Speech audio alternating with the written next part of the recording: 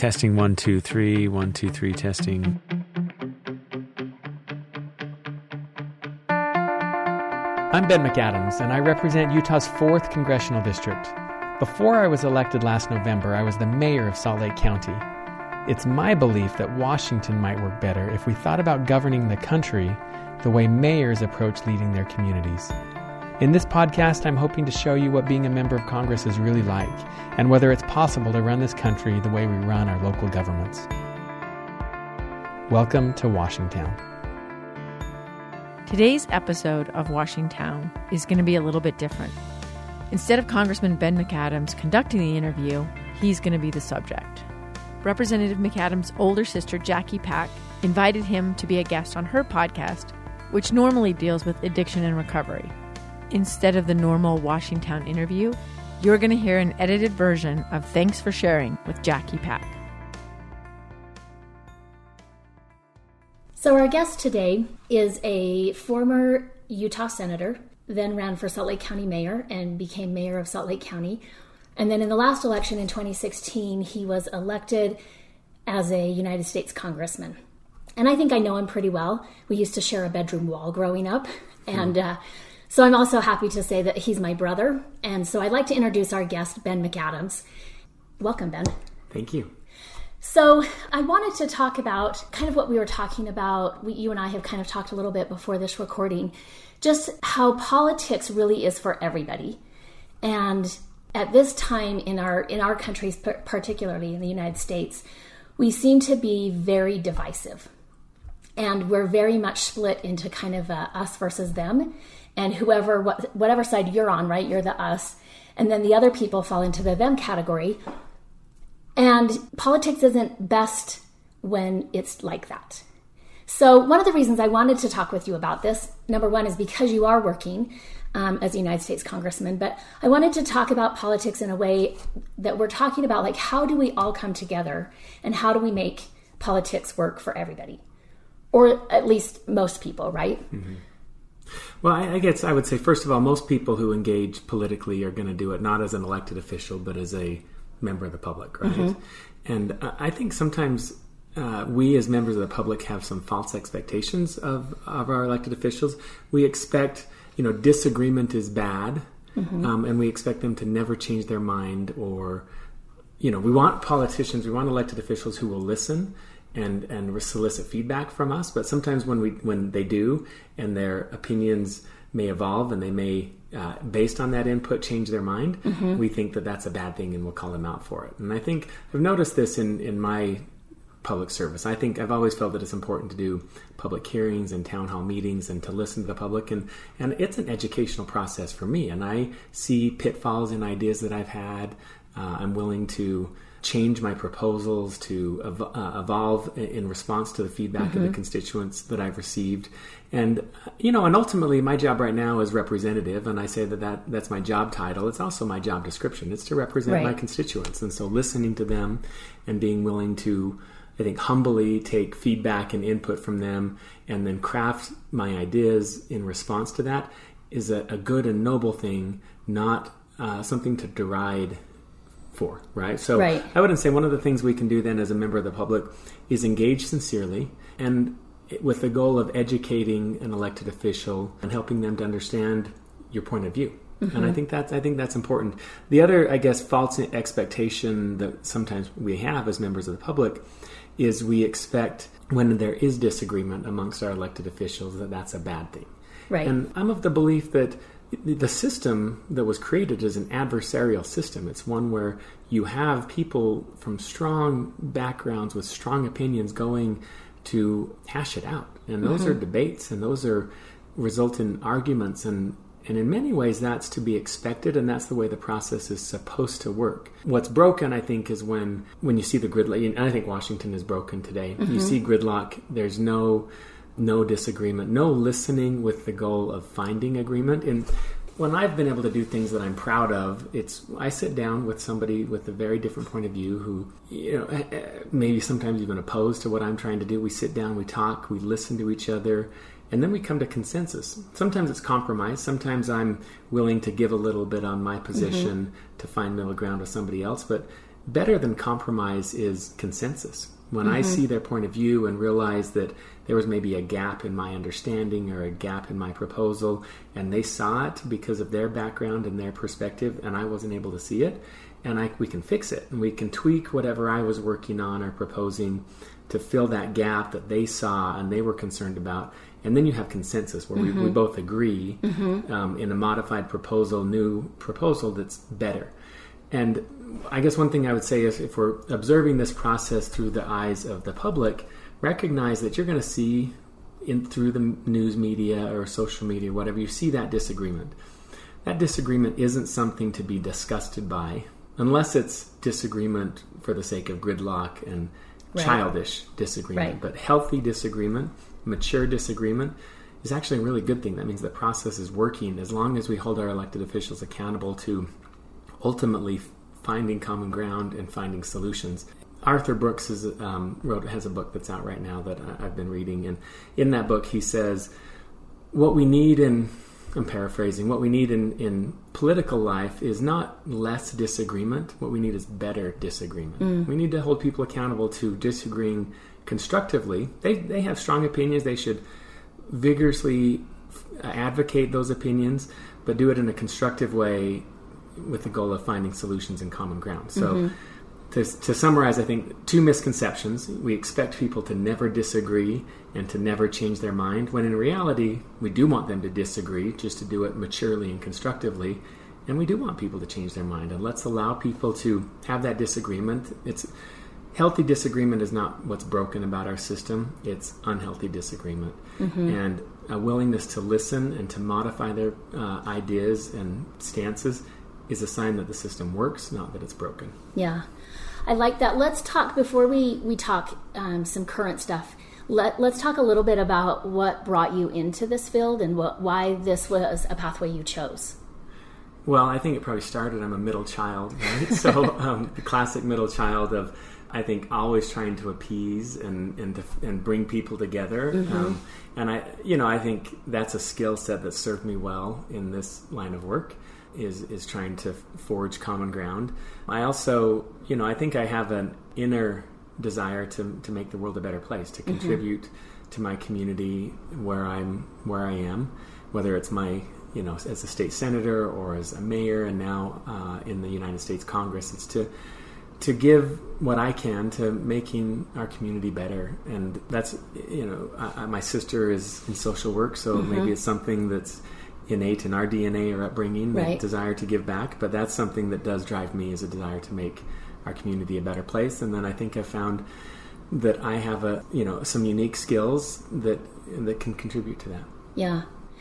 Lately, I read an article recently where you were quoted in Utah, the LDS Church has a pretty solid welfare program that's available to members of the church who are in need.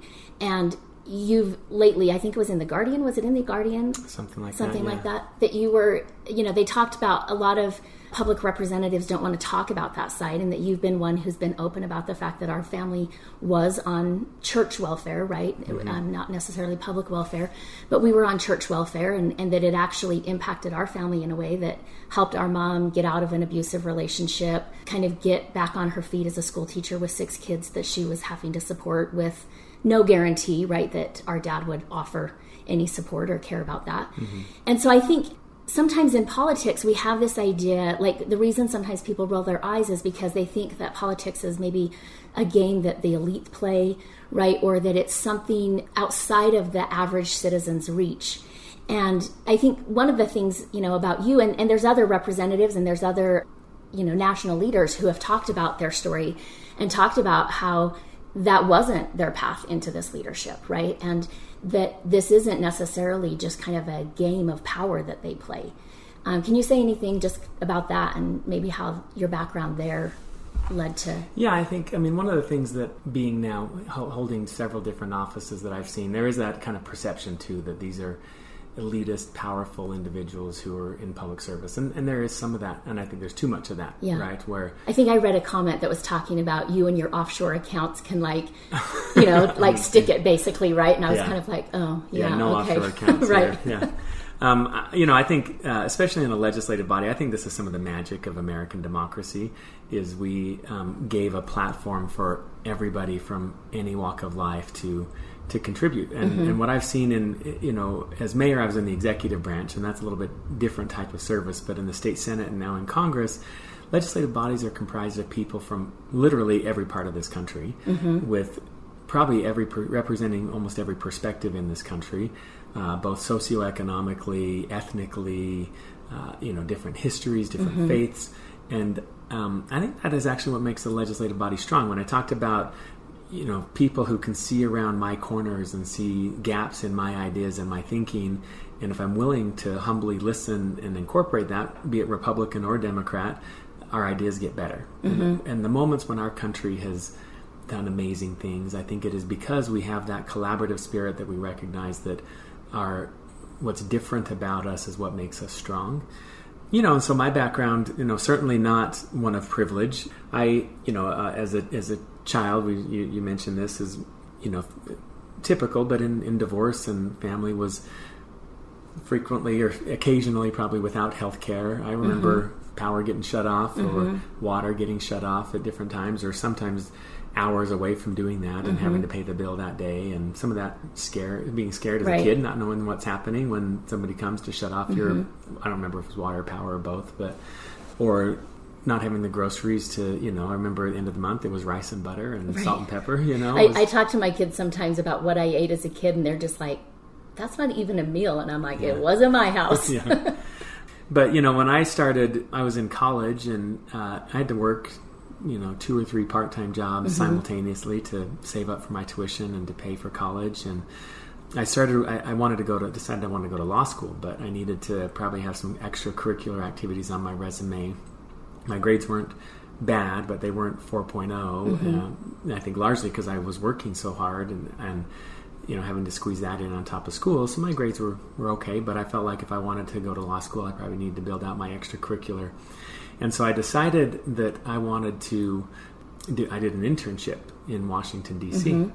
And I remember then scrapping and saving and, a few tricks that I did. I had a car. I was living with mom and commuting to school. And so I needed my car, but I couldn't afford to have a car payment and also sustain myself in Washington. I refinanced my car for no reason other than when you refinance, you skip a month's payment. So it saved me $200. Right. At that point, I also started, probably actually after my internship, and I came back from my internship and started volunteering for a political campaign. And politics doesn't pay well. So the campaign, I think, probably was $3 or $4 an hour. Basically, I got a monthly salary. I think it was like $1,000 a month or something, and then I got a stipend from a grant or something to help pay for that. But it equated to probably $3 or $4 an hour. So I started donating plasma. I remember. Yeah. So it would pay $20 each time, but on the 4th time it paid $50. So if you could keep up a pretty good pace, you had to have several days spacing between it, but I think you get 2 times a week. Right. So it would be $110 every 2 weeks. So I would do that, and I liked that because I could actually do my reading and my homework and that while I was hooked up to the plasma machine. I remember much later as I was in office and people were asking me my background, sometimes people would say, so, what do your parents do? Is politics in your blood? And I would kind of laugh and say, yeah, maybe a little bit. But, I think mom and dad voted. Yeah. Maybe not every time, but that was... Mom more than dad, probably. Yeah, that was probably the extent of their political engagement. Yeah. But, I felt like this was a place where I could give back. I could make a difference. I think my first political experience, though, you took me to volunteer for a candidate who was running. Yeah. I was still in high school. I think you were 4 years older than me, so you were in college and took me to volunteer. And I thought it was interesting. I didn't ever envision maybe doing it running for office, but I guess here I am. Yeah. A pleasant surprise for me is, from the state Senate to local government to Congress is full of a lot of just ordinary people. And ordinary people from both sides of the aisle who want to do good. And they may have different opinions about what good is and how to do good, but I think there are a lot of good people. And for the most part, accessible people. I have open office hours. Now, my time is spread thin, and I represent 800,000 people, so I can't meet with every one of them. But we try to make time to meet. I meet with people. This week I met with a college student who was concerned about an issue. Met with a group of farmers who were concerned about some issues. And, I think your elected official is approachable, and you can meet with them. You can engage with them by email, social media, Twitter. I don't respond to every message, unfortunately, but I try to, or my staff does. I would say reach out. People are accessible, and you can engage with them. The other thing I would say is hold your elected officials accountable to a standard. Now, that standard isn't you agree with me in all cases, and if you disagree, I'm going to burn you to the ground. But I think, first of all, I would hold them to a standard of, I've been in Washington now 6 months and trying to diagnose what's wrong and how to fix it. And I've come to the conclusion, while there are some bad actors on both sides, there's so many good people on both sides. But I think they find themselves doing small things that individually isn't what's broken about Washington. But if you have 500 elected officials all doing small things that are destructive, it adds up to a broken Washington. So I hear some of my colleagues who I know are good people, who I have good relationships with, we work together, and then I see them stand up on the floor and say, the Republicans are this and this and this, or the Democrats this and this bill is broken because the Democrats. And I just hear that language of tribalism that is, and those are loud voices. Those are loud voices. And in the individual, maybe that's not enough to break it. But if everybody's doing that, and the message we're sending to our constituents is the other side is bad and evil and they hate America, and our side is always good and always loves America, that we break the system. It's small acts of aggression that in the individual maybe aren't that big of a deal, but in the aggregate is what breaks it. And so one of the things that I've said is I will never use tribal language. I'm not going to use that language of Democrats or Republicans, and there are going to be times that I disagree, but I'll always state that person's name.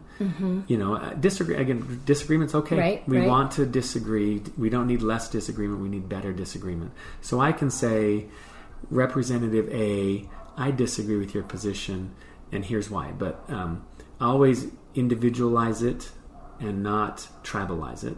And the second thing is always give your colleagues the benefit of the doubt that their intentions are pure. It's never because you are a racist, you are anti-American, you are, when you go to a personal attack on somebody's intentions, that breaks it. And it's small acts of that over time multiplied by 500 elected officials that break, plus the media and that breaks it. So if you can individualize it on a political point or a philosophical point, not on a character trait, that can elevate our disagreements to be healthier and more constructive, and to say, I disagree with you, Representative A, because I think you're missing, what you're not seeing is that this problem right here, and you can't forget this. And I think that can help to fix it. So that's, I think part of why I'm there is this is why I've been successful as a Democrat in a conservative state like Utah. It's always recognizing the dignity of the individual and their motivations for serving, and giving them the benefit of the doubt that their motivations are the same as mine, and ultimately listening with an ear to then find agreement. So one story, and I think I've shared this with you before since this story happened, but I remember it's one of my favorite stories about you. And it's something I've kind of remembered as both of us have gotten older, and I've kind of watched you in your career and doing different things that you do. And so I think I was newly married, and you would have been, I don't know, like graduating high school or something like that. And you came by our apartment, and I was home. My husband wasn't home at the time, and I was home, and you and I were just kind of talking as I was like fixing dinner. And you mentioned, I remember you sitting kind of up on the counter and talking to me, and you said that one of the things that you thought, I was lucky as a girl, right, is that when I got married, I didn't have to keep my maiden name, and I got to change my name. And that as a male, you, like the tradition, right, is that you keep your surname. And you were just saying, like, I don't really have a lot of pride in my surname. Do you remember this? And you said, because of our dad. Because of our dad. And it's not like McAdams is a super popular name, right? Like, I mean, now there's like Rachel McAdams and a few other, but at the time, like, we were the only ones in the phone book, right? And I remember both you and I we were kind of talking about this. Both of you and I were like, okay, so if it's not there with our dad, like, let's look back further and find kind of the pride in the name, right? Nothing against McAdams out there in the country, right? But the origins weren't all that great either. Like, there was some horse thieving and, escaping the law, different things like that. And so we were just kind of like, oh, okay, great, right? And I remember you saying, like, I guess if I can't change it, like, just get a different last name, right? Have a different surname, then I've got to bring honor to it. Like, if it starts with me, you're the oldest boy in our family. We have 3 girls, 3 boys. And you were the oldest boy. And you said, if I have to change it by bringing honor to it, then that's what I'm going to do. And, I mean, at the time, you're like 19, right? And I was like 24. So I was kind of like, well, good for you. Good on you, right? Like, go do that. And I remember several years later, you were student body president, I think, at the University of Utah. And you made I went out to get my newspaper out of the driveway, and like, you were there kind of on the front page, picture of you sitting on the Capitol steps in Utah. And I was like, I flashed back to that memory of you saying that in my kitchen. And I was like, good for you, right? And I mean, I will say, like, I think all of my brothers have brought honor to the McAdams name, and that the grandkids, their kids, my kids, don't feel the way that we did about our surname. And so I think you also, I've watched you with that, like, kind of take that charge that you gave yourself and do something with that, right? And as we're talking about politics and kind of saying, like, politics isn't a bad thing. Like, so many of us are fed up with politics, and we have to kind of remind ourselves, like, politics is not a bad thing, right? It's the process of coming together and organizing how we live in communities. And that's a good thing. And if we look to our leaders to do that, right, if we hold them accountable to doing that, then we can start to reclaim politics as something that is working. Yeah, I think there's, I guess the irony is when you go into politics, a lot of people don't like you. They smear your name, right? So hopefully my kids have some, at least some pride in the name. But I think that's always something that's been important to me, is to be able to look myself in the mirror and be proud of what I do and the decisions I make and the service that I give. But I think public service, it can be a noble thing, and giving back to our community. And I would like to think that I've served in a way and continue to serve in a way that elevates the notion of public service. I think maybe that's a little bit about what's wrong with Washington too, is we're always tearing each other down. It's no wonder Congress has an approval rating that's lower than the flu, Right. And it's because we spend so much time and money in campaigns of tearing down the institution, tearing down the country that we love in the institution. And look, I think there's a lot of blame to be laid at the Congress and at Washington, but we can change that. We have to change that, or I don't know where we go if we don't figure out how to fix that and to change that. So yeah, I think that it is the process. It's an adversarial process by design. It's a process that has helped us to cure diseases. It's, put humans on the moon. We'll put humans on Mars. It's an incredible system that has created prosperity and health and quality of life for humanity across the globe. It's a system that's been copied by hundreds of countries around the globe to give people freedom of thought, freedom of religion, freedom to be true to yourself, and safety and peace and prosperity. There's something to be proud of with that, and I think that's right. I think that's the system we have. We've got a little bit of some sickness right now, but I think it is something that we can be proud of. Well, thanks for your time. Thank you.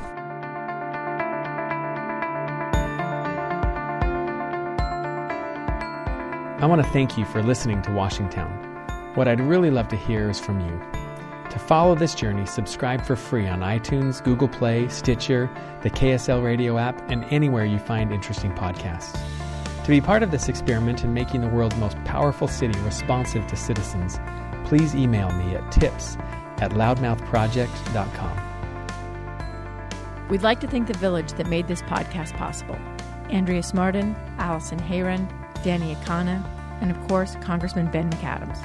We give a special thanks to Jackie Pack and her team at Thanks for Sharing, which you can find at healingpathsrecovery.com. Washingtown is a production of the Loudmouth Project.